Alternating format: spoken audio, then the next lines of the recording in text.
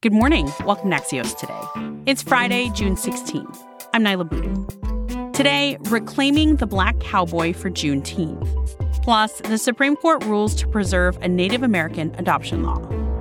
But first, House Democrats try to squeeze the GOP on abortion. Our weekly politics state of play is today's one big thing. Next week marks 1 year since the overturning of Roe v. Wade by the Supreme Court. And Axios reporters have learned that House Democrats will soon try to force a vote to codify the nationwide right to abortion. Mike Allen is here with that and more for our Friday State of Play. Hi, Mike. Hi, Nyla. So, Mike, I mentioned that House Democrats plan to introduce a discharge petition on abortion next week. Can you explain what this is and why this move is important for Democrats? Yeah, Nyla, when you're in the minority in the House, there's very little you can do. But the discharge petition is one parliamentary way to try to at least force something to the floor. Now, it can take a while and it can be complicated, but Democrats recognize that they have a real upper hand on this issue. If you look at swing voters across the country, independent voters across the country, Democrats want to force Republicans to take a vote on this. And this is something else that you see a lot in Congress. They talk about these as message votes. And that is, no one thinks that a law is going to be passed or signed, but they're creating a record that they can later use against Republicans in their elections. The new Democratic primary calendar has South Carolina ahead of Iowa and New Hampshire this year, even though it seems like those states could be pushing back. Mike, as a veteran of covering many presidential campaigns, can you remind us why this primary calendar schedule is so important? So, Nyla, that calendar move was a surprise. Why does it matter? An Axios story by Alex Thompson explains that the result of this is that Iowa and New Hampshire may go ahead with their contest. They're not going to go quietly. They still want to have Iowa caucuses, New Hampshire primary at the beginning of the process, but President Biden's name might not be on the ballot. So you could have the crazy situation where the incumbent president loses the first two contests, and this could mean that Robert F. Kennedy Jr., who has a distant challenge to the president, but could suddenly get tons of attention and momentum by winning Iowa, New Hampshire, which so long were the gold standard of any nominating contest. Finally, Mike, of course, former President Trump was the big news this week. Several days after the federal indictment, I wonder how you're thinking about all of this. Yeah, Nyla, this was a week for the history books. We're living it, and so we kind of get used to it. But this is the kind of week that students, historians go back, they look at the websites, they listen to the podcast to see what people were saying and what it was like to live in America in this time that we're all living, to see what people were saying. And one of the things they're going to find is Republicans mostly backing former President Trump, even after this indictment, with so many bad facts. And Nyla, the one I always point to is the report by the Washington Post that there is surveillance video of these boxes of documents being moved around in Mar-a-Lago. That's really hard to explain. And yet Republicans are out there defending him.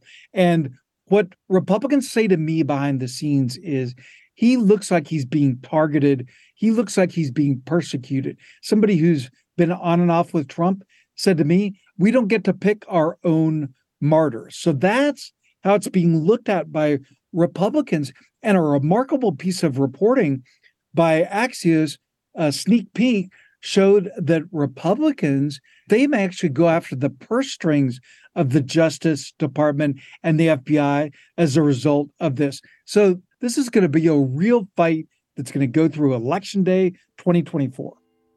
Axios co-founder Mike Allen authors the Axios Essentials newsletters. Thanks, Mike. Now I have the best summery weekend.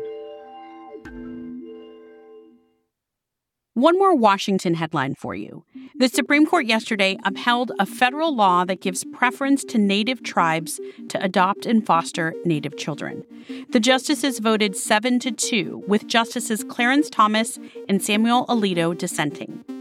Congress passed the National Child Welfare Act in 1978 to address the history of abuse Native children experienced from being separated from their tribes and raised by people with no connection to their culture.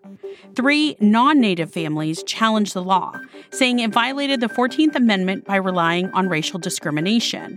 Tribal nations argued the law is based on political distinctions, not racial ones. The Supreme Court didn't answer whether the Indian Child Welfare Act unconstitutionally discriminates on the basis of race. However, the court ruled Congress was within its power to pass the law, and the case lacked standing to contest violating the Equal Protection Clause of the 14th Amendment. President Biden said the ruling, quote, keeps in place a vital protection for tribal sovereignty and Native children, end quote. After the break, celebrating Black cowboys this Juneteenth. Welcome back to Axios Today. I'm Naila Boodoo. For many, the image of the American cowboy is that of a white man.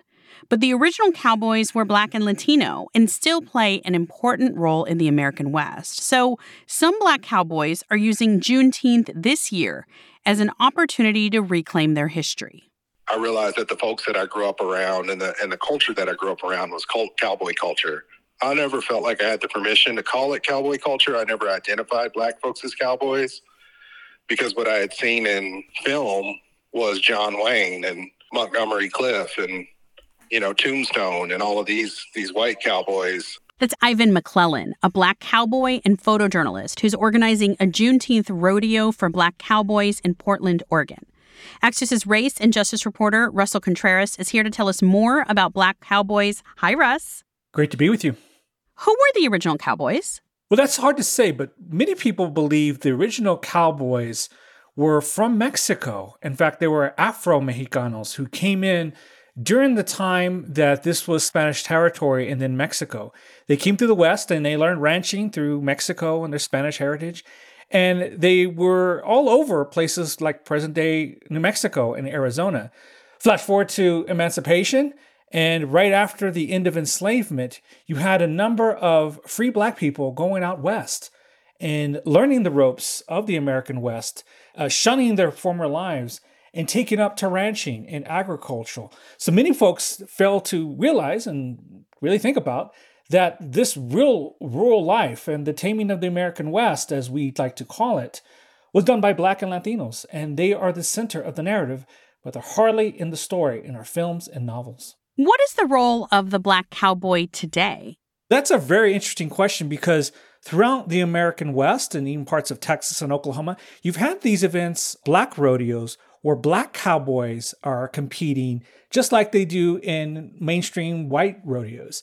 They get a fraction of the winnings as white rodeos, and they make you take a second look because we have been so trained through popular culture to believe that all cowboys are white.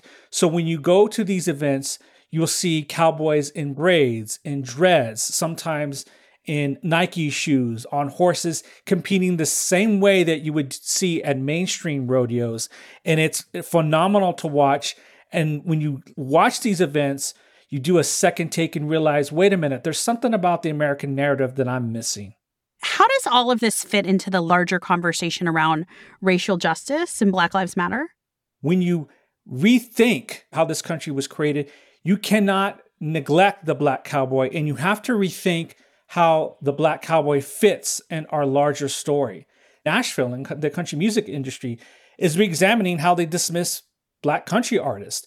And now you have Black country artists who have been marginalized for years finally getting airplay. For example, Brittany Spencer's song Compassion, a country song about racial justice, has garnered 4 million listens on Spotify.